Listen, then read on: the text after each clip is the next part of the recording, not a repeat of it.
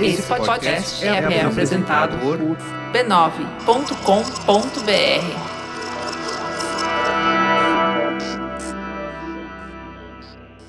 Olá, muito prazer. Eu sou Fê Guedes, maquiadora e criadora de conteúdo e a nova hostess do podcast Beleza Pra Quem?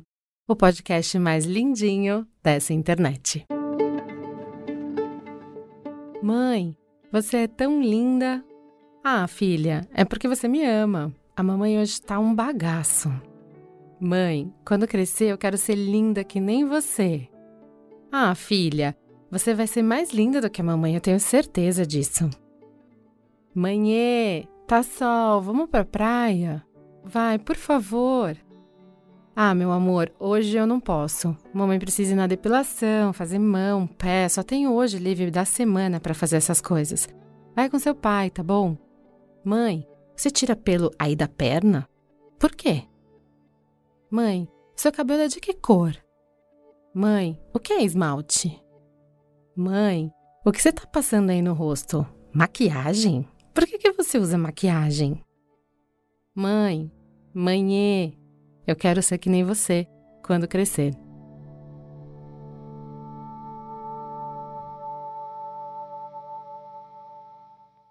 Olá, está começando o episódio do podcast Beleza Pra Quem? Sobre beleza na infância.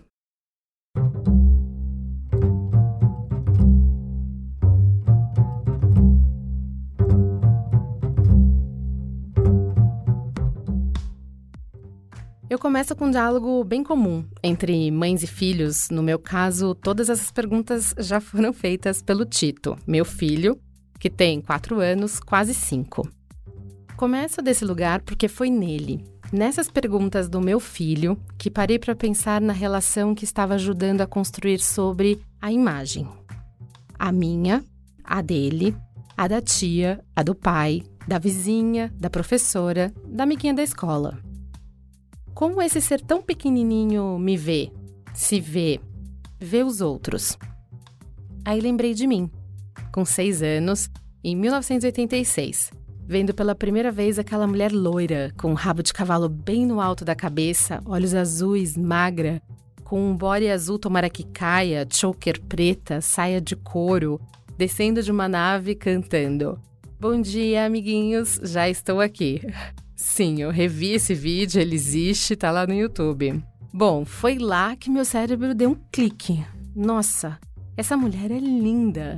Ela é diferente da minha mãe, ela é diferente de mim. Ela é alegre, todas as crianças amam ela. Mãe, eu quero ser que nem ela quando crescer. Sabe, eu acho que as meninas de hoje em dia são muito diferentes de mim, com 6 anos, em 1986. Porque eu acho que hoje existem dezenas, centenas, milhares de Xuxas, descendo de naves, abrindo portas de carrões importados, usando bolsas com infinitos cifrões em dólares, maquiagens, comprando, brilhando, seduzindo gerações e gerações a um passar de dedos. Antes, eu só podia encontrar com a Xuxa de segunda a sexta, das 9 ao meio-dia. Agora, as crianças podem encontrar com as suas Xuxas, falar com elas, mandar DM, comprar as mesmas maquiagens, saber o que elas comem, que horas elas dormem, quais são suas rotinas de creme, o sorvete predileto delas, onde elas passam férias, qual o dentista delas e por aí vai. Elas vivem a vida das suas Xuxas. Ah, com um pequeno detalhe. Se essas crianças quiserem e os pais delas permitirem, podem pegar um celular, se gravar e adivinhem, podem virar uma nova Xuxa. Somos adultos observando uma geração inteira, nossos filhos, sobrinhos, afilhados nascendo na internet. E quando eu falo nascendo é literalmente, tá? Existe um vídeo com relato de uma mulher tentando engravidar e todo o processo disso, e várias imagens da sua gestação até o dia do parto, com mais de 2 milhões de views no YouTube. Ah, se você quiser mudar de plataforma, também pode, tá? Corre lá no Instagram e digite #BabyInfluencer. Você vai encontrar mais de 137 mil citações. Nossas filhas, nossas meninas, nasceram com seus pais dividindo sua atenção entre elas e um aparelho chamado celular. Não é então de se assustar que elas tenham ido dar uma olhada no que está acontecendo por lá, né? Não seria muito estranho que ao invés de meninas de 8 anos estarem brincando de boneca, elas estejam se tornando bonecas, pedindo like e te lembrando, não esquece de assinar o canal, tá? Agora, eu não sou dessas que demonizam a internet, não. Tenho certeza que hoje, além das loiras como a Xuxa, as meninas querem e podem ser morenas, negras, asiáticas, ruivas. Estamos aqui para isso. A questão é como iremos cuidar da construção da autoestima e do amor próprio dessas crianças. Só para lembrar que autoestima consiste em poder aceitar e fortalecer a própria identidade. Ou seja, não sonhar e desejar ser uma outra pessoa. Então, usar maquiagem, passar esmalte, fazer escova, alisar e enrolar os fios, desejar a sapatilha mais brilhante e o vestido mais lindo da loja, pode ser uma brincadeira de criança? Como a indústria da beleza afeta a construção da autoestima das nossas meninas? E como a autoestima e a forma como nos vemos, nós, mães, pais e cuidadores, interferem também na forma que estamos criando os nossos pequenos. Foi para essa conversa complexa que eu convidei a psicóloga e mãe Clara Fagundes, com especialização em psicologia da infância e orientação de pais e pós-graduada também em avaliação neuropsicológica.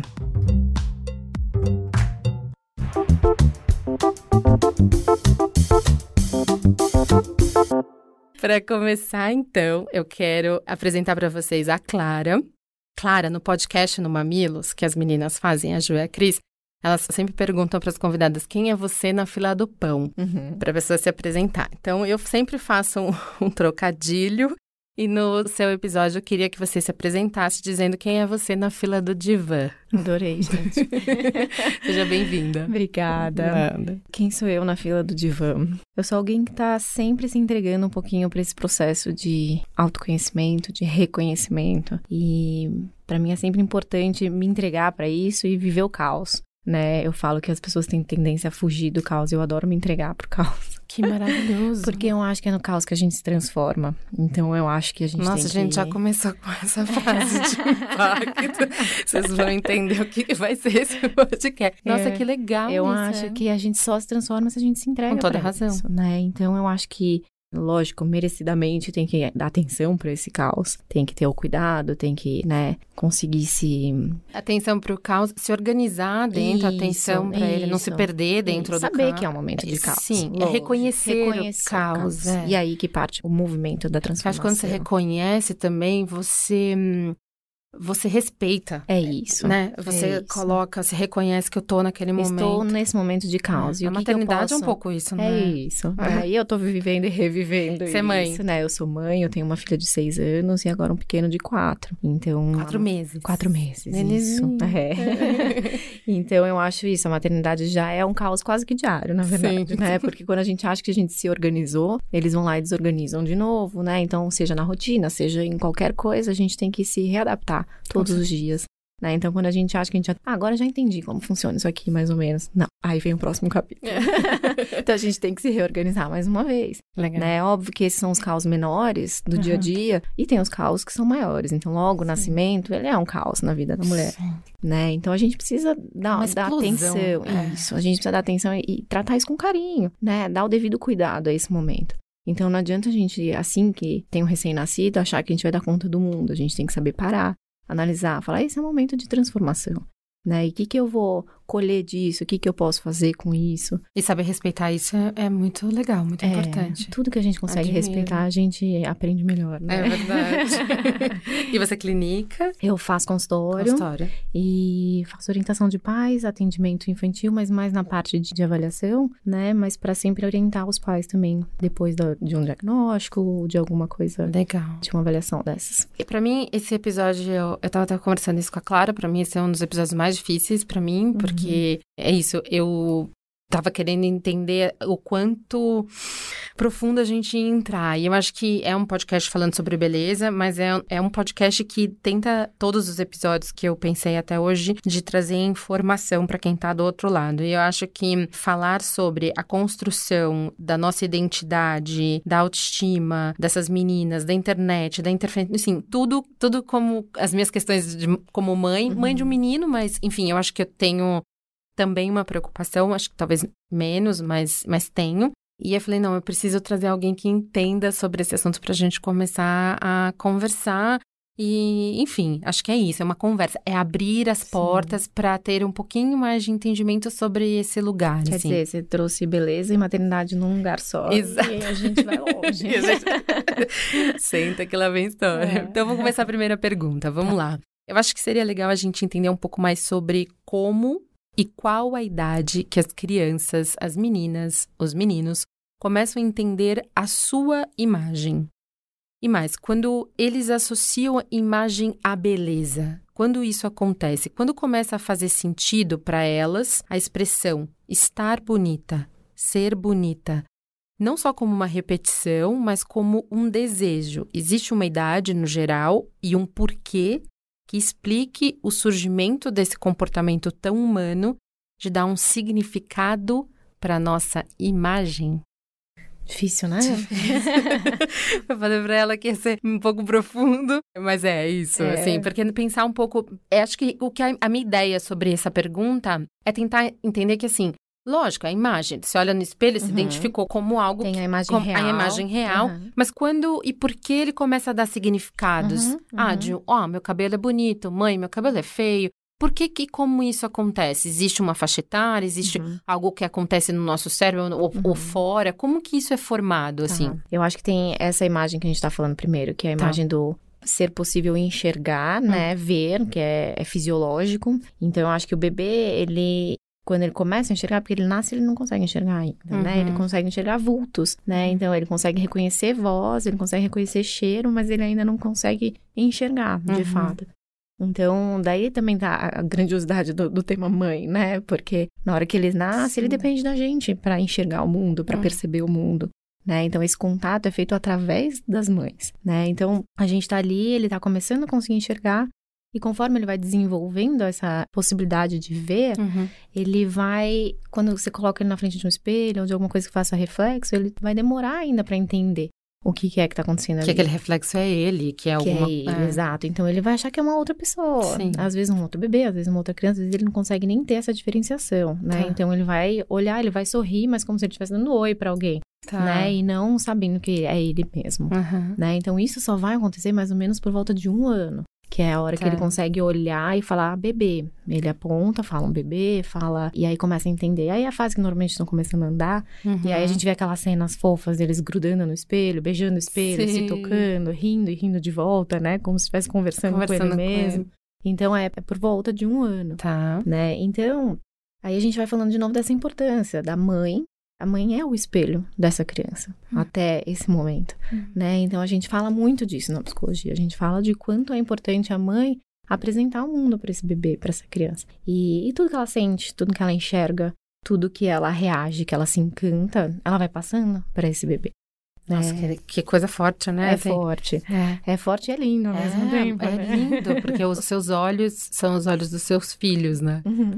A mãe, o pai, o cuidador, pessoas que estão próximas daquele bebê em formação. Exatamente, sabe? E sabe aquela cena quando a criança cai, dependendo de como a gente reage, ela chora ou não? É mais ou menos por aí. Então, eles estão atentos a todo momento como a gente está reagindo ao mundo, né? E é aí que a gente vai vendo que eles vão dando esse significado, né? Então, se você olha e você sorriu, se você olha e você tá apática, se você olha e você não tá dando uma real intenção e atenção para aquele momento, ele vai aprendendo a responder e enxergar o mundo desse jeito, né? Então, essa é uma coisa super importante. Eu acho que por isso que, sem saber disso, eu fiz esse primeiro diálogo sobre mãe, eu quero ser que nem você quando crescer, porque é isso, o Tito me despertou uma coisa, assim, meu filho, muito... E eu vou falar bastante, acho que sobre a minha relação, e não sei se...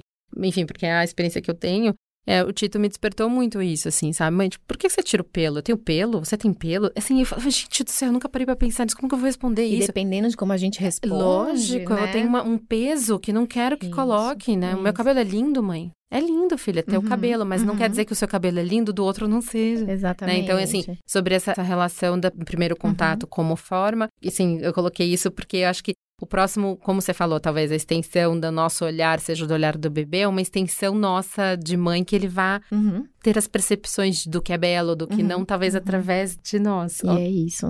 Da mãe e depois, mais tarde, pelo responsável ou qualquer outra pessoa, né? Mas isso, a gente vai dando a entonação do mundo pra eles, né? E isso é essa relação da imagem que a gente começou a pesquisar. E quanto aqui, né? tempo, mais ou menos, de idade? Existe uma questão da idade fisiológica de uma criança que ela começa a desassociar, a incorporar essa coisa do bonito, da característica do cabelo? Então, o que eu acho, vamos lá, a gente já acaba dando essa entonação pro mundo e aí eles vão percebendo, né? Porque eles acreditam no que a gente diz, né? Então, na verdade, assim, eles vão construindo a história deles e a percepção de mundo deles através do que a gente conta, né? Então, tem muito a ver, porque aí depois a gente adulta, a gente repara, a gente fala assim, nossa, mas eu acho isso bonito porque minha mãe achava.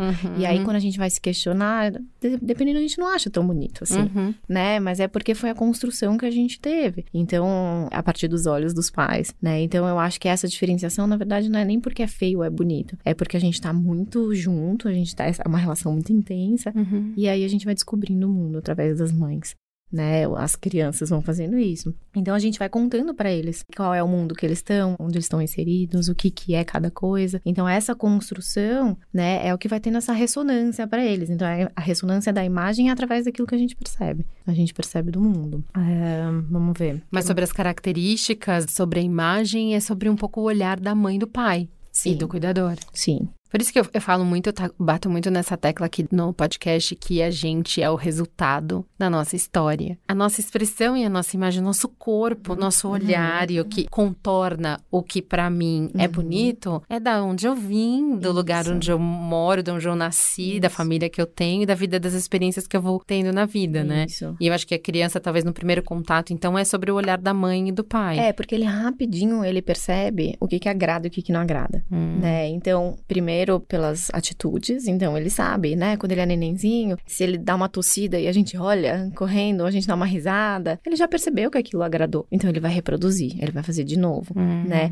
Ou então o oposto, ele vê quando ele não está agradando, né? Então por isso que esse olhar é tão importante, porque lógico que a gente vê o que agrada e a gente repete, principalmente quando a gente é neném, mas também a gente vai construindo aí uma imagem do que não agrada, do que é desaprova, né? Do que quanto a gente é desaprovado por fazer alguma coisa, né? Então assim, poxa, não faz isso. É aí que a gente vai construindo. Da onde tá vindo. Então, assim, eu acabo renegando em mim tudo aquilo que eu vi que não foi aprovado. Com certeza. Então, isso é muito delicado. Muito, né? Porque você tá formando desde a forma como ele se olha, como ele se julga, né? Assim, acho que vem a parte, né, na coisa, um pouco do julgamento, de entender o que ele determina que pra mãe e pro pai seja bom ou não, positivo ou não, né? Ou que desaprove. E a imagem tá totalmente associada a isso. Com certeza. E aí, mais do que ver o que é bonito e o que agrada, ele começa também a perceber o que desagrada e o que não é bonito. O que é feio, o que é bonito, o que é bom, o que é ruim. E aí entra num processo de esconder um pouquinho o que não tá agradando. Isso é muito sério, porque aí a gente vai vendo que as pessoas vão se construindo através de partes. Então eu vou escondendo umas partes minhas que eu vi que não agradaram muito. E claro, mais ou menos não tem uma idade que isso fica mais forte? Na verdade, isso é construção. Eu acho que cada criança tem um momento, né? Vai até os 7 anos. Você acha que é a primeira infância? Eu acho que é a primeira infância. Primeira infância. Essa primeira infância é todo um processo de construção, né? É uma construção de personalidade, uma construção do social, né? E aí, a partir de 6, 7 anos, que é onde eles vão começando a exercer tudo isso no mundo. E principalmente nesse mundo social. Entendi. Né? Tá. Então, é mais ou menos por aí. Legal. Na segunda pergunta... Eu queria trazer um pouco sobre, acho que essa história, então, de brincar, de ser bonito, sabe? Do brincar, do fantasiar. Eu falo muito aqui no podcast sobre beleza em contexto histórico mesmo, para que a gente entenda que nós, humanos, temos uma relação muito forte e muito importante com a nossa imagem. E também com a imagem do outro. Mas quando a gente leva a beleza para a infância, escolhendo a boneca mais bonita, querendo usar a maquiagem e ter o cabelo de um jeito e a pele de outro. Existe brincar de ser bonita? A beleza pode ser somente uma brincadeira, somente uma fantasia e parar por aí? Uau! Acho que poderia ser uma tese, cada pergunta dessa, né? Com certeza. Não, mas eu super acredito que, na verdade, o brincar é a beleza. Não é que a gente ver uma criança brincando, que é aquilo que você falou no texto inicial, né? As crianças estão parando de brincar, isso é muito sério, né? Porque brincar é toda a beleza da infância. Porque é através do brincar que a gente vai elaborar, que a gente vai testar, que a gente vai experimentar e que a gente vai descobrir, né? Então, a criança precisa disso. A criança precisa disso. A infância tem que ter brincadeira, né? Então, assim, a gente experimenta na brincadeira o bem e o mal. Então, a gente brinca, né, de super-herói, a gente brinca da princesa, do ser o dragão, de ser do mal. O meu filho faz isso o tempo inteiro. Ele ama Star Wars, exatamente porque tem a força do bem e a força do mal, e ele testa isso o tempo todo. Agora eu sou do bem, agora eu sou do mal, ele se veste de preto, né? Maravilhoso. Isso é fantástico, ele tá testando, ele tá exercendo, e ele tá exercendo todas as possibilidades de ser, né? Então, assim, aquilo que a gente tava falando na primeira pergunta, se eu tenho que esconder uma parte de mim porque ele não agrada, como que eu vou saber se eu tenho, se eu não tenho? Porque eu tenho ela. Ela tá ali, na verdade. Então, assim, eu não posso esconder ela. Eu tenho que saber que ela existe e eu tenho que testar ela de outras maneiras. Naturalmente, uma criança, quando sente desaprovada, ela esconde, Isso, ela esconde. Não só a criança, a gente também, né? Lógico que a gente escondeu em algum momento, né? Então, assim, quanto mais acreditam na gente pelo que a gente é, mais força a gente tem nisso, né? Então, assim, e pelo que a gente é em todos os aspectos. Por isso que a gente tá falando que não dá pra gente pegar uma parte, a gente é um inteiro, né? Não tem uma parte só. Né? Então, a gente tem que acreditar que tudo isso tem o pró, o contra, tem um positivo, um negativo, tem uma qualidade e uma coisa que a gente tem um pouco mais de dificuldade, não chega a ser um defeito, essa é a diferença. Não é enxergar isso como defeito, né? Então, a gente tem partes diferentes que se juntam no inteiro, e é esse inteiro que a gente precisa sempre prestar atenção. E você falando isso me vem muito na cabeça sobre os reforços, né?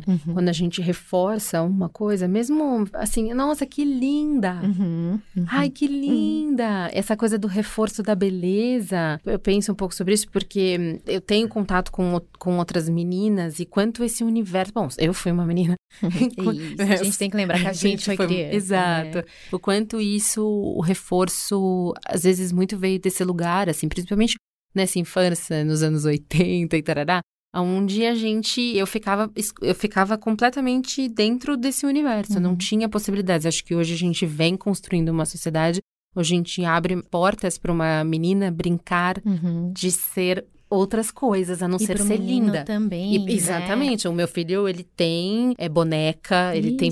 Assim, eu faço questão de colocar sempre que possível um universo, entre aspas, feminino, para que ele experimente, porque não faz o menor sentido você criar uma criança dentro de um único universo. Porque ele tá testando funções, ele tá exercendo essa capacidade de ser várias pessoas e ter várias qualidades em diversas profissões, diversos papéis, né? Isso é muito importante. Sim, eu acho que tirar a brincadeira da menina do lugar de botar e tirar roupa, de brincar de mãe, né? Acho que eram duas brincadeiras que eu tinha dentro desse universo, assim, pequena. Então, eu tinha um bebê e depois do bebê eu tinha a Barbie e aí ficava naquele universo de trocar de roupa, arrumar o cabelo, de pôr sapato e de comprar, não sei o quê. E ficava nesse universo da brincadeira de experimentar ser bonita. Isso. E aí me fala essa coisa do reforço. Vai muito para esse lugar. Se você só reforça uma coisa, aquele lugar Exato. Cresce, né? O que ganha atenção, ele ganha força, né? Seja para um lado ou para o outro. Entendi. Né? Então, tudo que eu dou uma atenção maior, seja, assim, pela qualidade, você é linda, você é linda, você é linda, isso vai ganhar uma força também. Ou você não pode fazer isso, não pode fazer aquilo, isso também vai ganhar uma força. Entendi. Então, por isso que a brincadeira é tão bonita, porque eles podem experimentar, né? E livremente.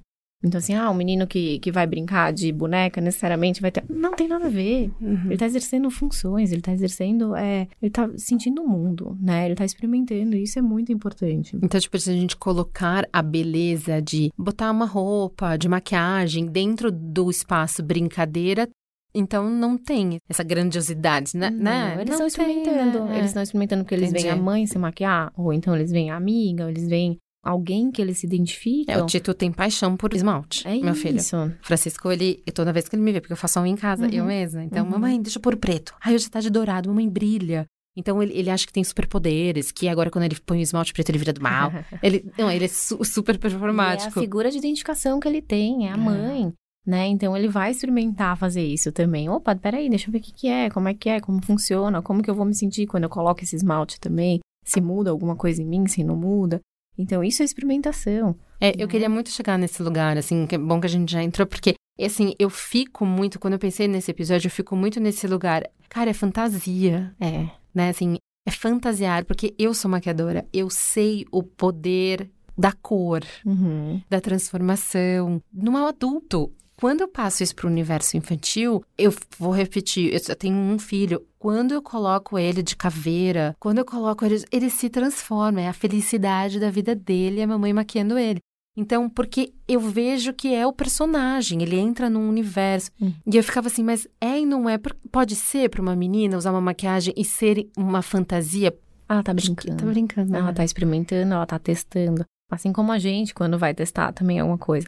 Eu brinco quando saiu Frozen, todo mundo tava, nossa, Elsa, os meninos podem gostar. Gente, quem que não gosta da Elsa? Eu amo.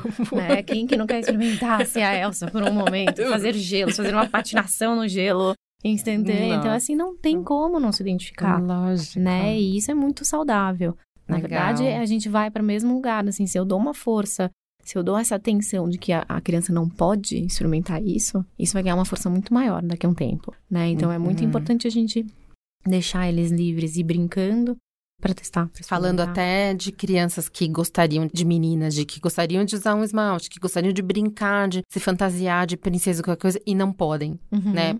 Assim, pensando também nesse lugar.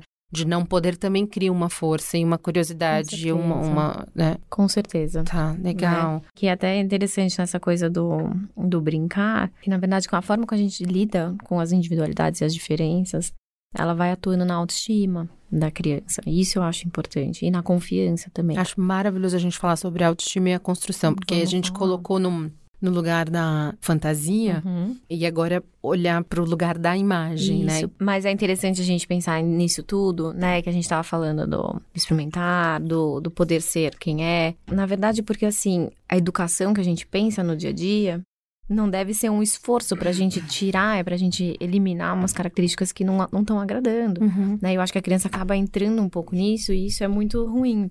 Então, a gente tem que ajudar as crianças a poder ser elas mesmas, né? Então, assim, olhar e tá confortável na própria pele, sabe? Vestir a própria pele, falar assim, tá tudo bem eu ser assim ou eu ser desse jeito.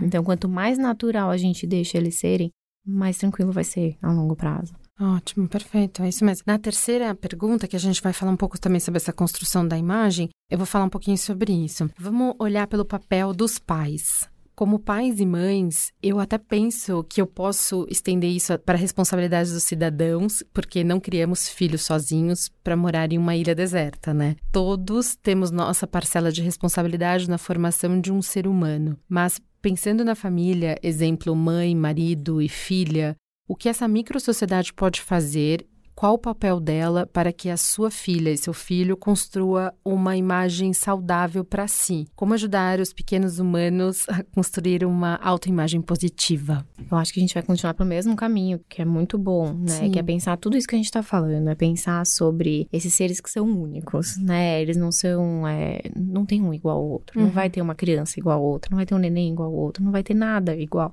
né? Então, essa necessidade que a gente tem de se igualar, ela acaba sendo uma procura que não vai acabar nunca, né? Então, saber que cada um é único e que eles são sempre, e a gente também é suficientemente bom, eu acho que a gente parte de um princípio bacana para pensar que a gente é inteiro, que é aquilo que a gente tá falando. Que não é uma parte que tem que ser excluída, que não é uma parte só que tem que ser valorizada. É um inteiro. Tudo, né? E é um tudo de alguém que é suficiente, né? Então, acho que a gente pode ir pensando por aí. E aí, a gente vai vendo que são as experiências que as crianças e as pessoas vivem que fazem sentir capaz e eficaz, né? Então, assim, se eu vivo aquela experiência de uma maneira positiva, eu vou me sentindo mais aceita, mais eficaz, com mais força, né? Então, é uma construção, né? A gente vai falando dessa construção de da autoestima, de reconhecer a criança pelo que ela é. E, claro, acho que fica até mais interessante a gente pontuar aqui para quem, enfim, que a imagem, que a autoestima não está ligada somente à imagem, né? Assim, a gente fica, às vezes fica,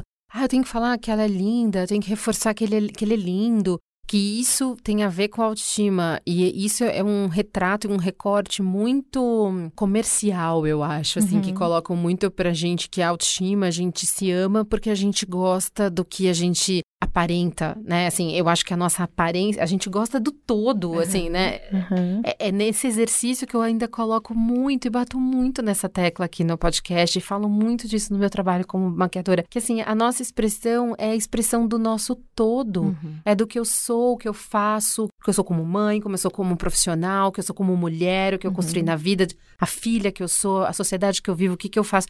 Esse é o meu reflexo, E é legal pensar na maquiagem nesse sentido, porque a maquiagem, ela é isso, ela reforça o que você tem de positivo. E ela dá uma disfarçada, ou então ela pega e potencializa uma coisa que a gente achava que não era tão legal assim, né? E aí ela aumenta. Visto às vezes pelo olhar do outro é maravilhoso, né? Que a gente julgava como não. Exatamente. Então eu acho que tem um pouco desse encanto da maquiagem também. E é exatamente isso que eu queria falar agora, que você tá levantando da construção da imagem. A gente valorizar essas crianças mais pelo que elas fazem, não pelo que elas são. Eu acho que isso é um processo diferente, né? Então, quando você fala, ele é inteligente, que lindo, que inteligente, ele é tão especial, é diferente do que ele faz, né? Então, assim, você virar pra criança e falar, nossa, parabéns, você conseguiu fazer isso, é tão inteligente. Ou então falar, nossa, filho, você se esforçou tanto, você conseguiu estudar pra isso, você conseguiu dedicar uma hora do seu dia e aí você conseguiu fazer, parabéns, é muito diferente, né? Porque aí eu tô valorizando o processo dele. Inteiro. E o processo é muito importante, e não o resultado final. E principalmente a gente falando sobre a menina, que a gente vive numa sociedade machista, numa sociedade onde coloca muito, né, de nós, foi colocada no lugar mesmo de beleza, né? Havia há pouco tempo escolas que formavam mulheres para casar. Bons modos, e, enfim, não para trabalhar, não para ser ativa, né? Então, assim, estimular esse processo de uma menina, né, é tão importante, porque às vezes você colocando, assim, reforçar o processo do menino, talvez às vezes fica num lugar mais comum para quem tá ouvindo, e a gente como mulher colocar nesse lugar, porque no geral, o meu pai e minha mãe, enfim, foram ótimos pais nesse sentido, porque sempre reforçaram realmente o processo. Mas acho que muito pode se colocar a beleza da mulher sendo reforçada, porque talvez essa era uma das coisas reconhecidas, né? Tem um estudo de Stanford que fala que dependendo de quanto você, na verdade, de falar isso recorrente, né? Você pode trazer até danos para a criança, porque no final das contas você promove uma mentalidade que a inteligência é pré-determinada. A inteligência, a beleza, né? E então não muda ao longo da vida. Então, quando você joga isso para uma criança, é muita responsabilidade, né? E você coloca ela num lugar já. Então, assim, você é lindo, você é inteligente. Ponto, aí, você não muda, acabou pra você. E isso é pré-determinado. E aí, o que você faz? Você faz um desserviço para duas partes. Você faz o desserviço para a criança que você tá chamando de inteligente, porque, na verdade, ela perde o estímulo de construir outras coisas. Já sou inteligente, já tô nesse lugar. Já é pré-determinado, eu não tenho que fazer mais nada, né? E outra, ele vai também indo para um lugar que ele não quer perder depois esse status. Normalmente, até nessa pesquisa, eles falam que são crianças que acabam tendo medos, porque medo de arriscar, medo de fazer diferente. Se eu fizer diferente, eu perco o estado. Eu posso não ser tão inteligente, mostrar que não sou tão inteligente, ou olha que interessante. E aí você faz um desserviço para essa criança, né, que acaba perdendo esse processo de construção de outras coisas e de autoestima também, porque já tá lá, né, nasceu comigo, né? E para outra criança, né, que acha que não vai ter. Então, Clara, tipo, fala, você é linda, você é inteligente. Ela acaba ficando num lugar menos propício para ela construir uma melhor autoestima do que a gente elogiar o processo dela, né? Isso. Tipo, olha, e aí você aconselha como? Então, eles falam assim, eles falam bastante de mentalidade fixa e da mentalidade de crescimento. A mentalidade fixa é essa que a gente tá falando. Você é linda, você é inteligente e pronto. Isso. E aí o que não foi chamado de inteligente, acredita que ele nunca vai ser, né? E o que foi chamado é aquilo que a gente acabou de falar, né? Então, como se isso fosse uma habilidade básica, fixa e definitiva, né? Então, assim, não importa o quanto eu me esforce, que eu não vou chegar lá. E como seria melhor se fizesse? O melhor é a gente valorizar o processo, tá, né? Entendi. Então, é desenvolver através do esforço. Porque através do esforço, que também tem a ver com o brincar, né? É uma atualização. Quando tu vai ficando mais velha, vai atualizando esse processo. Então, assim, o esforço, ele tem falhas, ele tem erros, ele tem a persistência, né? Então, quando você valoriza o processo, você tá valorizando tudo isso, né? Então, você tá criando um indivíduo que sabe que tem um caminho para ser percorrido. Não tá sendo valorizado só pela nota 10, né? Cara, ele tá valorizado pelo estudo, pelo esforço, pelo aprendizado que ele tá tendo, por tantas outras coisas, né? Então, o 10 pode acontecer e pode não acontecer. Então, quando a criança começa a entender isso, e o indivíduo também, porque é isso, às vezes a gente se esforça e não tira o 10, né? Ou não consegue aquilo que a gente queria. E tem muito essa coisa dos pais, dessa coisa, tipo, olha, ou é o 10 ou é o 10. É isso. Não tem, e assim, e não entende... Às vezes, exatamente o processo, que pode ser 10 em história, mas 6 em matemática. Uhum. E saber que cada processo, para cada criança, tem um lugar. E aí a gente volta para aquela coisa do indivíduo poder ser quem ele é. Nas suas qualidades, nas suas fraquezas, nas suas dificuldades, né? Então, isso é muito importante. E isso talvez fortaleça muito mais a autoestima, a segurança dele, de ele ser quem ele é. Porque a mãe e o pai o respeitam. É isso. Então, tudo isso que a gente está falando, a construção, através de uma relação, através do brincar, através do outro também, que sai dos pais, tudo isso vai constituindo ele na sua autoestima, na sua capacidade de acreditar em quem ele é, né? E ser daqui para lá, para fazer esse esforço, para batalhar. Então, assim, tem muito mais chance dele se sentir valorizado e dele se esforçar, né, a longo prazo ou para qualquer outra coisa que ele queira. Do que você entregar um aditivo pronto para ele, né? Porque ele fica num lugar, numa caixa determinada. Então, pensando isso na construção da autoestima, é engraçado isso, porque me pega também, me pega num lugar que eu nunca... Quer dizer, sim, eu imaginava que a autoestima a gente constrói, eu fiz terapia a vida inteira, enfim, tem essa coisa da construção da autoestima através dos nossos valores e das nossas ações e tal, mas como criança, achei que esses reforços de palavras, às vezes, de um lugar, você é linda, você é inteligente, olha como você é inteligente, né? Que ficasse só num... muito positivo, sabe? Lógico, porque foi assim que a gente aprendeu também, né? Então, eu acho que a gente tem que entender que isso, o resultado chega ou não chega. Mas isso não seria legal dele não acreditar que ele não precisa tentar de novo, porque ele não conseguiu o resultado, né? Então, quando um adolescente passa no vestibular, a gente dá parabéns pra ele pelo que ele conseguiu ou pelo esforço dele, né? Então, ele teve um esforço, ele teve um processo. Quando a gente valoriza isso que a gente tá falando do adolescente, mas isso na criança que vai construindo. Nossa, Clara, e eu sofro disso até...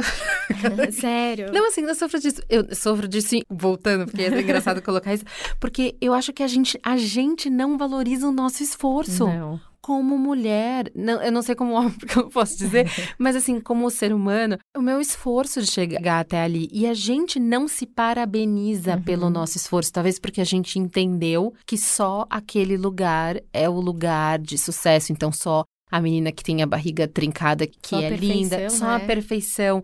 Sim, todo esse processo, o meu processo, eu acho que eu cheguei um pouco nesse lugar, eu chego com a minha maturidade de 40 anos, que eu vou fazer ano que vem, mês que vem, que eu falo, bom, tá, eu não tenho o corpo da Pugliese, mas eu também não faço nada que a Pugliese faz. Sim. Então, né? E mesmo que você fizesse, a genética é outra. É isso, né? A realidade é outra. Exatamente, então eu fico num lugar bem tranquilo, assim, são escolhas, enfim. Mas sobre essa história do processo, achei muito interessante, porque a gente avaliar o processo dessa criança e trazer muito mais valor para o que ela tentou, para os caminhos que ela foi abrindo, as descobertas dela, do que o próprio resultado. E aquilo que a gente tá falando, da autoestima ser vinculada à nota final. Não é pra ser, porque a nota final às vezes não vem. Nem a beleza final, nem o cabelo, nem a cor dos olhos, nem a textura, enfim, que a gente coloca sempre como o objetivo final, é chegar naquele lugar. Por quê? Porque a gente ouviu que aquilo era bonito. E aí a gente entra para uma história da nossa mídia, né? Eu falo um pouco sobre isso no começo. Eu acho que a internet vem mudando muito, mas é isso, ela coloca ainda no ponto final Não só a Xuxa, mas vários outros tipos. O que faz ter mais chances de mais meninas se identificarem. Sim, mais representadas, né? Representadas, a representatividade, que é incrível, eu acho super importante. Mas, de qualquer forma, eu acho que ainda a gente coloca como prêmio final. Acho que isso é muito, muito reforçado pela indústria.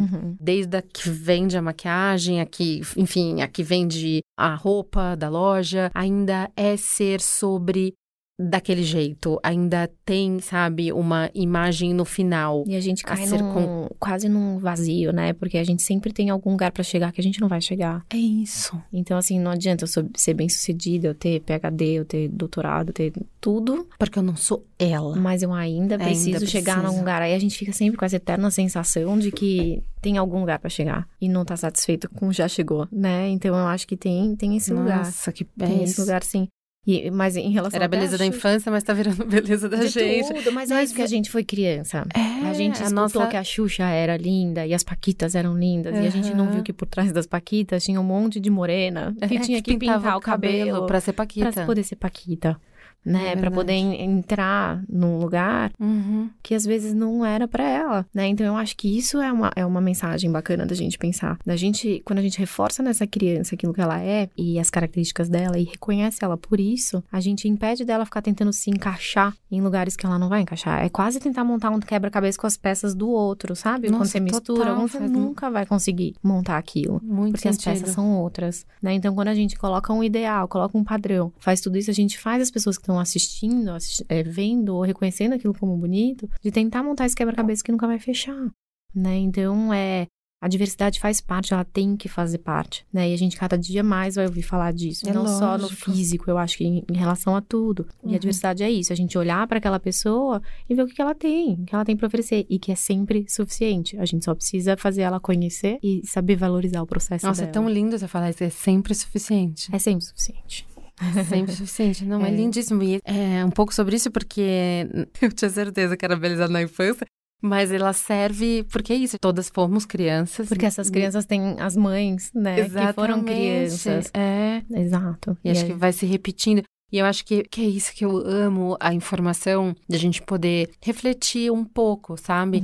Escutar uma vez, duas. Eu faço isso muito com alguns podcasts e vejo matérias, leio tipo 1, 2, 3, até aquilo tomar corpo dentro, entrar dentro de mim, para que eu consiga refletir as minhas ações e tentar construir. Eu penso isso muito pelo meu filho e filhos, nossas gerações, sabe? Construir gerações melhores, né? Sempre. Próxima pergunta, acho que tem um pouco a ver sobre essa questão da pressão da imagem, né? No Brasil, 76% das mulheres e 67% das meninas citam a crescente pressão por parte da mídia para que elas atinjam um padrão de beleza irreal, como uma causa importante da sua ansiedade com a própria aparência. Como cuidar da autoestima das nossas meninas em uma mídia que anos e anos nos massacrou com padrões inatingíveis? Se nós adultas já temos um trabalho enorme de fazer escolhas mais saudáveis na internet, na televisão, nas lojas, como elas tão pequenas podem escolher sozinhas o seu próprio conteúdo? A gente deve escolher por elas? A gente pode escolher por nossas filhas? Como podemos ajudá-las a buscar exemplos com mais representatividade? Acho que é um pouco isso que a gente estava falando, né? Exatamente. Você acha que nós, como mães, temos a responsabilidade de filtrar o que elas... complexo. Difícil, né? Difícil. Mas eu acho que é o que a gente estava falando da primeira infância, ou não? De quando começa essa construção, de quando começa esse reconhecimento. Eu acho que tem um período que a gente ajuda na construção. Não que isso vá parar, porque a gente tá sempre ajudando nessa construção. Mas aí tem uma outra fase, que é quando acaba essa primeira infância, que eles vão pro mundo um pouco. Começa a ter esse contato com um mundo muito maior, né? Então aí a gente tem que confiar um pouco no processo que a gente fez de estar disponível. Deles se aceitarem, deles terem autonomia, que essa é uma coisa que a gente até tá falando, o que os pais podem fazer? Dar autonomia pra criança é confiar no processo dela, né? É confiar no que ela pode ser. Porque é muito fácil a gente falar, eu queria minha filha, meu filho independente, mas eu não deixo nem eles trocar sozinho, né? Porque eles trocou, você fala, não, você colocou a blusa do lado errado, você colocou do jeito errado, né? Isso tudo vai minando um pouco a confiança dele no que ele construiu, no que ele fez. né? Então, isso também faz parte dessa construção de autoestima e de segurança. Então, eu dou autonomia. É lógico que a gente não vai deixar ele resolver se ele vai trocar o jantar por um picolé de chocolate. Lógico, não é obviamente. isso que a gente tá falando. A gente tá falando de pequenas escolhas que façam parte do universo dele, né? Eu me vejo muitas vezes colocando isso. O Tito tá frio, ele quer pôr um short. Tito, no filho, não vai. Mamãe, eu amo. Não, filho, não. Mas assim, não é que a gente vai pro Polo Norte, não. Só por causa que não tá um tempo adequado ou fez uma combinação. E eu sou dessas que falo, não, eu tô criando meu filho pro mundo, mas, né, vira e mexe. Mas coloca essa roupa. Exato.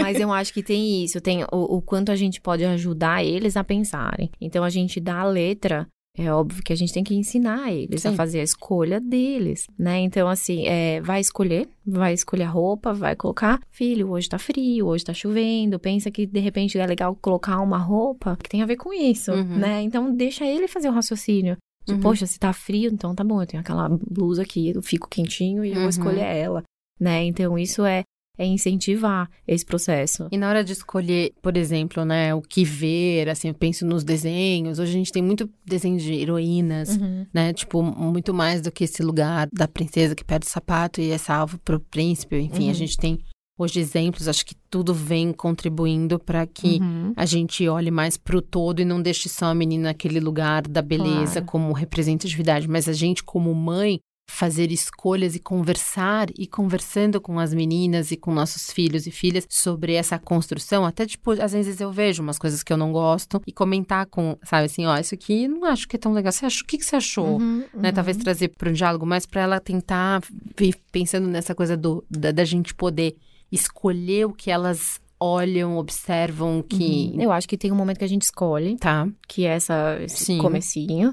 E depois a gente vai fazendo esse processo de capacitar eles a fazerem as escolhas, né? E pensar junto, né? Exato, não gostei tanto disso. Ai, não gostei dessa cena. Ou às vezes a gente coloca mesmo um filme e fala, nossa, peraí, isso aqui não ficou legal. E tentar ver com eles o que ficou pra eles. Porque às vezes a gente acha que eles sentiram alguma coisa e não tem nada a ver, né? Eles sentiram outra completamente diferente. Eles tiveram uma percepção completamente diferente, né? Então, capacitar as escolhas deles é o melhor que a gente pode fazer. Né? Minha filha, semana passada, falou, mãe, eu quero cortar meu cabelo aqui no ombro e quero cortar a franja.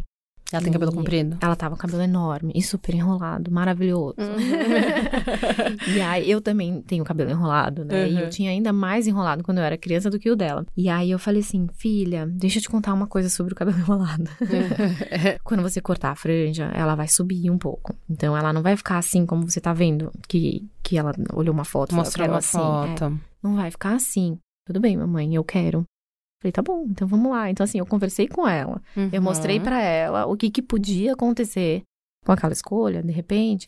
E ela quis mesmo assim, né? Então, ela tá no 4º dia útil de franja. Ela tá se ajeitando com isso. E pode ser que daqui a pouco ela olhe e fale assim, não quero mais, quero deixar crescer. Né? E ela perguntou assim, mas qual coisa eu posso colocar uma fivela, uma presilha? Eu falei, é isso aí. Então, assim, a gente... Ah, que bom, você mostrou, deu recursos. Exato, né? Falar assim, não vai cortar a franja, ou então vai e nem mostra pra ela o que pode acontecer, porque aí depois ela vai cair numa frustração, né? Que é isso que a gente tá falando do padrão, né? Não adianta eu achar que eu quero ser Paquita, se a Paquita precisava ter, sei lá, 1,70 m, precisava ser loira, eu não sei qual é o padrão que escolhiam, mas assim, não adianta eu ficar tentando encaixar sem pensar no que tem por trás. Então, a gente vai fazendo isso pelas nossas crianças. A gente vai capacitando elas de olhar para o que elas estão escolhendo e ver as consequências. E tá ali, disponível para quando der errado, para quando frustrar, né? Então, acho que a partir desse momento porque frustrações acontecem. Enfim. Exatamente. E é importante também, né? Um pouco. Sempre. Sempre importante. As mães. Porque, tipo, é importante, né? Muito. É importante que as crianças se frustrem. É isso, porque enquanto a gente faz por elas também não se frustram, porque elas não têm opinião, elas fazem tudo certo porque a gente tá fazendo por elas. Então, elas não se frustram. E na frustração é aquilo que a gente tá falando do caos. A gente não aprende, né? Na frustração que a gente vai aprendendo a lidar com o sentimento, com o que tá acontecendo, com o planejamento, né? Faz um planejamento melhor pra próxima vez se foi um jogo que eu perdi, né? Ou então se foi um amiguinho que me magoou. Então, é sentar e conversar sobre aquilo. O que foi que você não gostou? O que você tá sentindo? Né? A gente tá capacitando eles a lidar com o mundo. Né? Tanto no ponto de vista de... Eu falei isso pro meu marido esse final de semana. Criar um ser humano. Que responsabilidade, complexo, né? Que complexo, porque Às vezes é uma coisinha que você fala, e aí desencadeia toda uma reação de ações pela criança, porque se sentiu fragilizado, com medo, ou qualquer coisa assim, por uma coisa que às vezes é teoricamente sem importância, e que de repente desencadeia todo um comportamento por trás, às vezes, nossa, você é linda sim, ou você é linda, sabe? Então, reforçar uma coisa que acaba desencadeando. Nossa, eu vejo aqueles concursos de Miss infantil, aquelas coisas onde você coloca aquela criança, aquela menina, bom, enfim, como que chama aquele filme? Pequena Miss Sunshine. Nossa, aquele filme é maravilhoso, né? Maravilhoso. E sabe por que ele é maravilhoso? Porque a mensagem final é que o que mais é bonito é ser ela. Gente, ela é a coisa mais linda dessa vida. Poder ser ela. Com o vô maluco, com não sei quem, não sei o que lá. Ser ela e ser criança, né? Porque ela só tava sendo criança a todo momento. E eu acho que a família inteira, né? Que é aquele pai que quer ser perfeito, que quer fazer, sei lá, ser coaching, ou sei lá o que ele quer dar. Todo mundo, a família busca uma perfeição inteira. Esse filme é muito maravilhoso. E aí depois ela desconstrói toda aquela perfeição. E é lindo. Na verdade, assim. ela faz todo mundo viver. Todo mundo viver. Né? Que é liberar um pouco, baixar a expectativa, vivenciar um pouco, se divertir, brincar. Né? Brincar, porque ela faz uma coisa meio de stripper no final. E ela tá se divertindo, ela tá achando o máximo. O máximo, porque ela não vê maldade naquela coisa, na coisa que o vô ensinou e tal, que é mega. Gente, é incrível, eu acho que fica um pouco meio isso mesmo, assim, entender? Porque enquanto brincadeira, enquanto imaginação, enquanto fantasia, é muito saudável. É muito saudável. E essa complexidade de educar essas crianças. Nossa. Não é nem que cai só no delas, cai no nosso também, né? Nossa, totalmente. Porque na hora que eles têm essa... Eles vêm pra quem? Então, eles não conseguem lidar com alguma coisa, às vezes a gente tá bem resolvido com o assunto, às vezes a gente também não tá bem resolvido com o assunto. Não. Então, e vai bater na gente, a gente não vai saber lidar, na verdade, naquela hora com aquilo. E por isso que é legal a gente tá aberto pro caos.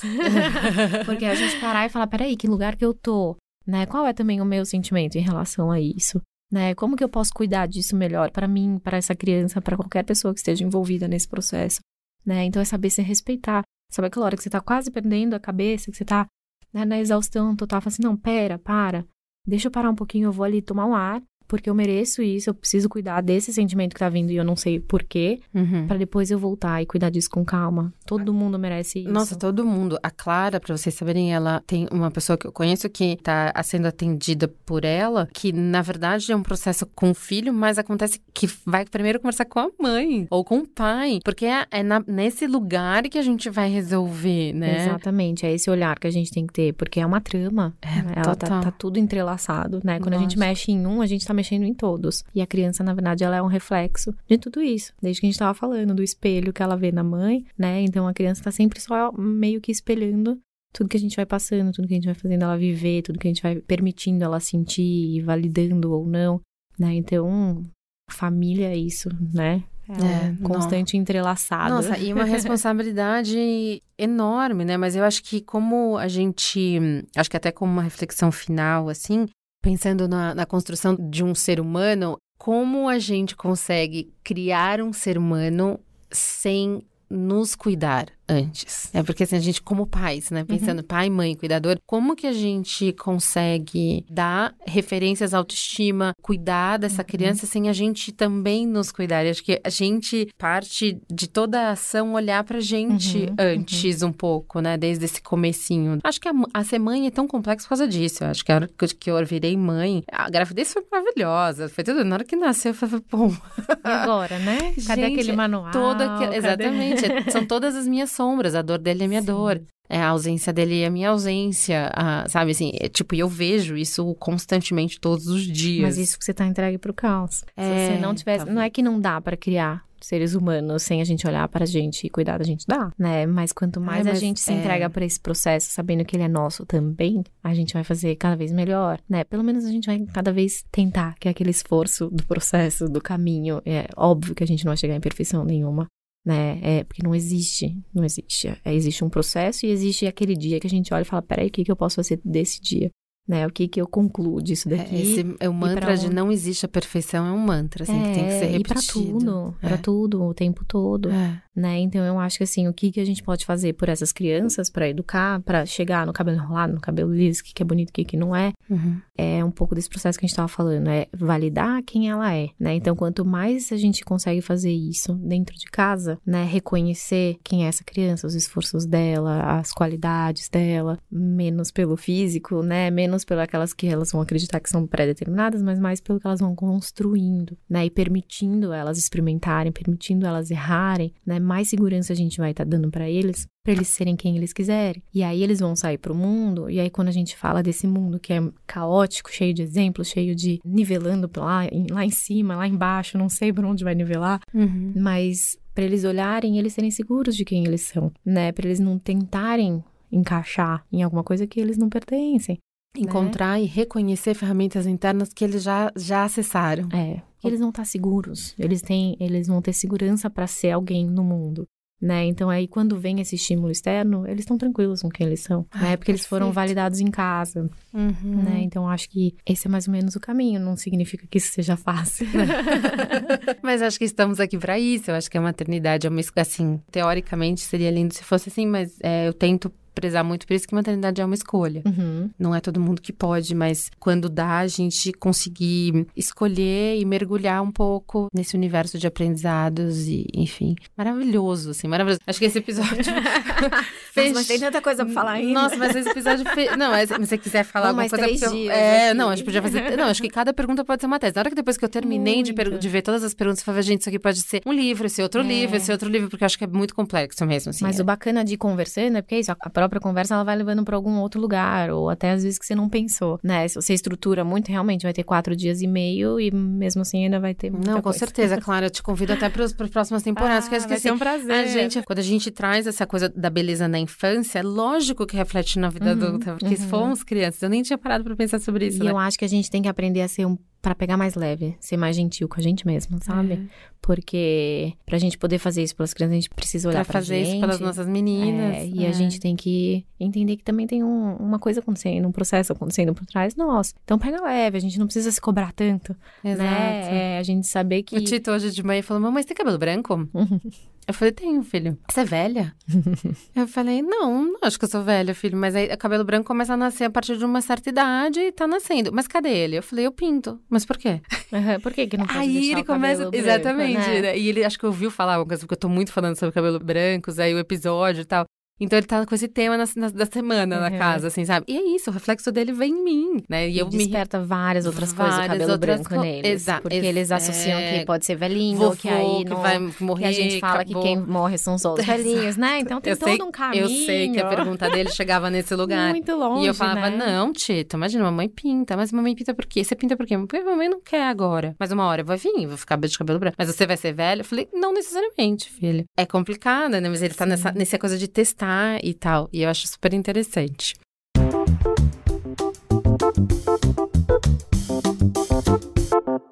Muito obrigada, Clara. Eu agradeço muito por todo o seu esclarecimento e ajuda trazendo mais informação e nos abastecendo do que eu mais amo por aqui, conhecimento. E antes do Espelho Meu e Momento Necessaire, eu queria reforçar a minha gratidão. Esse é o último episódio dessa segunda temporada de um podcast que vem mudando muito a minha vida. Refletir, trazer luz e ter a possibilidade de aprender mais com cada convidado, com todos que fazem parte desse projeto e principalmente com você, que tá aí me ouvindo, me faz com toda certeza ser uma pessoa melhor. Ano que vem tem mais, nova temporada, novos temas e como aqui a gente cresce em rede, a sua opinião é super importante. Manda pra mim o que você quer ouvir, saber mais, conhecer, se aprofundar no universo da beleza. Pode mandar no e-mail belezapraquem@b9.com.br ou comentar no nosso Instagram, @podcastbelezapraquem. Vou falar de novo, @podcastbelezapraquem. Vai ser muito bom ter você pertinho na próxima temporada. Por aqui, fico com a certeza que a beleza e o tempo são irmãos. A percepção da nossa imagem, o entendimento sobre o nosso corpo, a nossa pele, cabelos, o que usamos para nos vestir é o resultado da nossa história. De onde nascemos, quem são nossos pais e familiares, nossas crenças, e conforme o tempo passa, nossa busca por nos entender pode caminhar de mãos dadas com a imagem que reflete no espelho. Olhar a beleza através da linha do tempo pode ser mágico e nos explicar muitas coisas sobre nós mesmos. O primeiro contato com a nossa imagem, nosso reflexo e o impacto que isso pode causar na infância. Viver o tempo, no aqui e agora, cuidando de nós com atenção plena. Viver a beleza e toda a sua história pelo olhar de uma outra cultura. Paralisar o tempo e seus sinais. Voltar no tempo, simplificar a beleza, seus rituais, nos unindo com a natureza. Assumir o tempo, deixá-lo nos tocar e viver com todo orgulho nossos fios cor de prata. Foi uma jornada linda e espero que cheia de aprendizados para você, assim como foi para mim. Meu agradecimento, mais do que especial, para Cris Bartz e Juva Lauer. Tenho muito amor e carinho pelo nosso projeto, meninas. E agora começa a parte que eu amo. Espelho, espelho meu. No final de cada episódio, eu vou perguntar para as minhas convidadas no Espelho, Espelho Meu, o que ela diz no seu espelho, ali sozinha, ela com ela mesma, que faz se sentir melhor, mais forte, mais feliz. Clara, então, se você não tiver uma frase, uma palavra que te deixa mais leve, pode ser uma música, um livro, um filme, enfim, um ritual. O que pra você, que você faz ali, que te deixa mais feliz no dia a dia? Eu preciso ter um momento meu, Tá. né? Então, 2 filhos, casa acontecendo. Eu preciso ter um momento sozinha, me faz bem. Fazendo qualquer coisa, assistindo filme, comendo pipoca. Nossa, eu também preciso muito. Isso é engraçado como a gente volta, né? Muito. Pra essa liberdade do filme pipoca. Muito. Eu conheço muita gente que faz isso silêncio, também. Pipoca e Silêncio, né? Não tem uma frase certa, não, mas eu lembro sempre dessa coisa do caos. Eu sempre tenho na cabeça que o caos leva para um mínimo de equilíbrio. Não que a gente vai conseguir ser equilibrada sempre, mas que a gente se conhecendo, se respeitando, a gente chega num equilíbrio. Pra mim, equilíbrio é a palavra. Eu gosto de pensar nela. Nossa, eu amo pensar nela. Maravilhoso. É incrível isso mesmo, como o silêncio... Nossa, faz muito bem, né? Ainda mais a gente que tem criança, a gente sabe o caos que é o dia a dia. Então, o silêncio traz isso. Da gente falar, não, tá bom, eu tô preparada pro caos, mas deixa eu agora... Dar uma abastecida aqui. Exato. Exatamente. E é se permitir isso, não ficar com culpa por causa disso, né? Porque as mães tendem a fazer isso. Ai, que culpa de eu querer ficar sozinha. Não, tá tudo bem. Você querer ficar sozinha de vez em quando. Que bom a gente ouvir isso, Clara. Obrigada. Adorei. E agora vamos pro momento necessário. Clara, eu quero uma dica de um produto, agora mesmo de ordem prática. Tem alguma coisa que você tá usando, que tá amando, que quer compartilhar, que você tem feito, usado, que você queira falar pra gente? Eu descobri aquela marca, na verdade, que é orgânica, aquela Simple Organic. Simple Organic, maravilhosa. E eu tô testando, eu tô amando. Da Patrícia. Eu uso aquele primer deles, que acho que serve pra tudo. Sim. E dessa fase que eu tô Ai, que delícia. Pós-parto, pra mim tá sensacional. E ele tem um cheirinho gostoso, eu gosto dele. Eu descobri as marcas de beleza e de cuidados, né, self-care tal, de orgânicas e veganas na gravidez. Porque a gente tem esse cuidado maior, né? Sim. Do que pode, o que não pode, o que faz bem, o que não faz. E Simple Organic é maravilhoso, brasileiro, é incrível. E é simples e é tão eficaz também. Eficaz. Eu uso o demaquilante dela, eu uso a sombra, os pigmentos são ótimos e tem brilho e fixação. Tá vendo? Ainda tem um mundo pra descobrir. Tem um mundo pra descobrir. É maravilhoso. Simple Organic é maravilhoso. Adorei a dica. Esse é o primer que você tem usado, é o primer, né? Tá bom. Então depois lá no Instagram, quando o episódio for no ar, a gente coloca a dica lá do primer da Simple Organic. A minha dica aqui vai ser dedicado ao verão, né? Estamos chegando nele. Eu amo cuidar um pouco mais dos cabelos e da pele nessa época, por conta de sol, piscina, mar, todas as agressões que o cabelo vai sentindo. Então eu vou dar uma dica de máscara de cabelo, que é uma coisa que eu adoro. Nesse momento de ficar sozinha, eu tenho essa coisa de fazer, às vezes, uma máscara de cabelo por uma touca e por uma música. E um vinho. Pronto, já resolvi. Suficiente, ganhei minha semana, sabe? Tipo, 1 hora pra mim. E a dica que eu vou dar é a máscara que chama Cortex Lipidium Absolute Repair. Vou falar de novo. Cortex Lipidium Absolute Repair, da L'Oréal. Compra em farmácia mesmo, ela ajuda a reconstruir os fios danificados e eu adoro. E esse eu compro na farmácia, eu gosto bastante de usar. E eu vou te dar uma outra dica que eu amo, que chama soro. que é da Mercedes Dios, que é uma linha de produtos, ela tem uma rede também de salões, não sei se é uma rede, mas alguns. Então, é um produto que eu coloco com cabelo seco e ele é feito artesanalmente, ele é natural, enfim, é incrível. E eu coloco um cabelo seco, amarro o cabelo e fico no computador. E aí, fico lá, pelo menos 20 minutos, mas eu fico com 1 hora, tranquilo com ele no cabelo. E depois eu tomo um banho, lavo o cabelo, fica, nossa, super delicioso. E ele é natural também, que é uma dica super legal. Depois eu coloco também lá no Instagram. Então vamos para o momento #publi.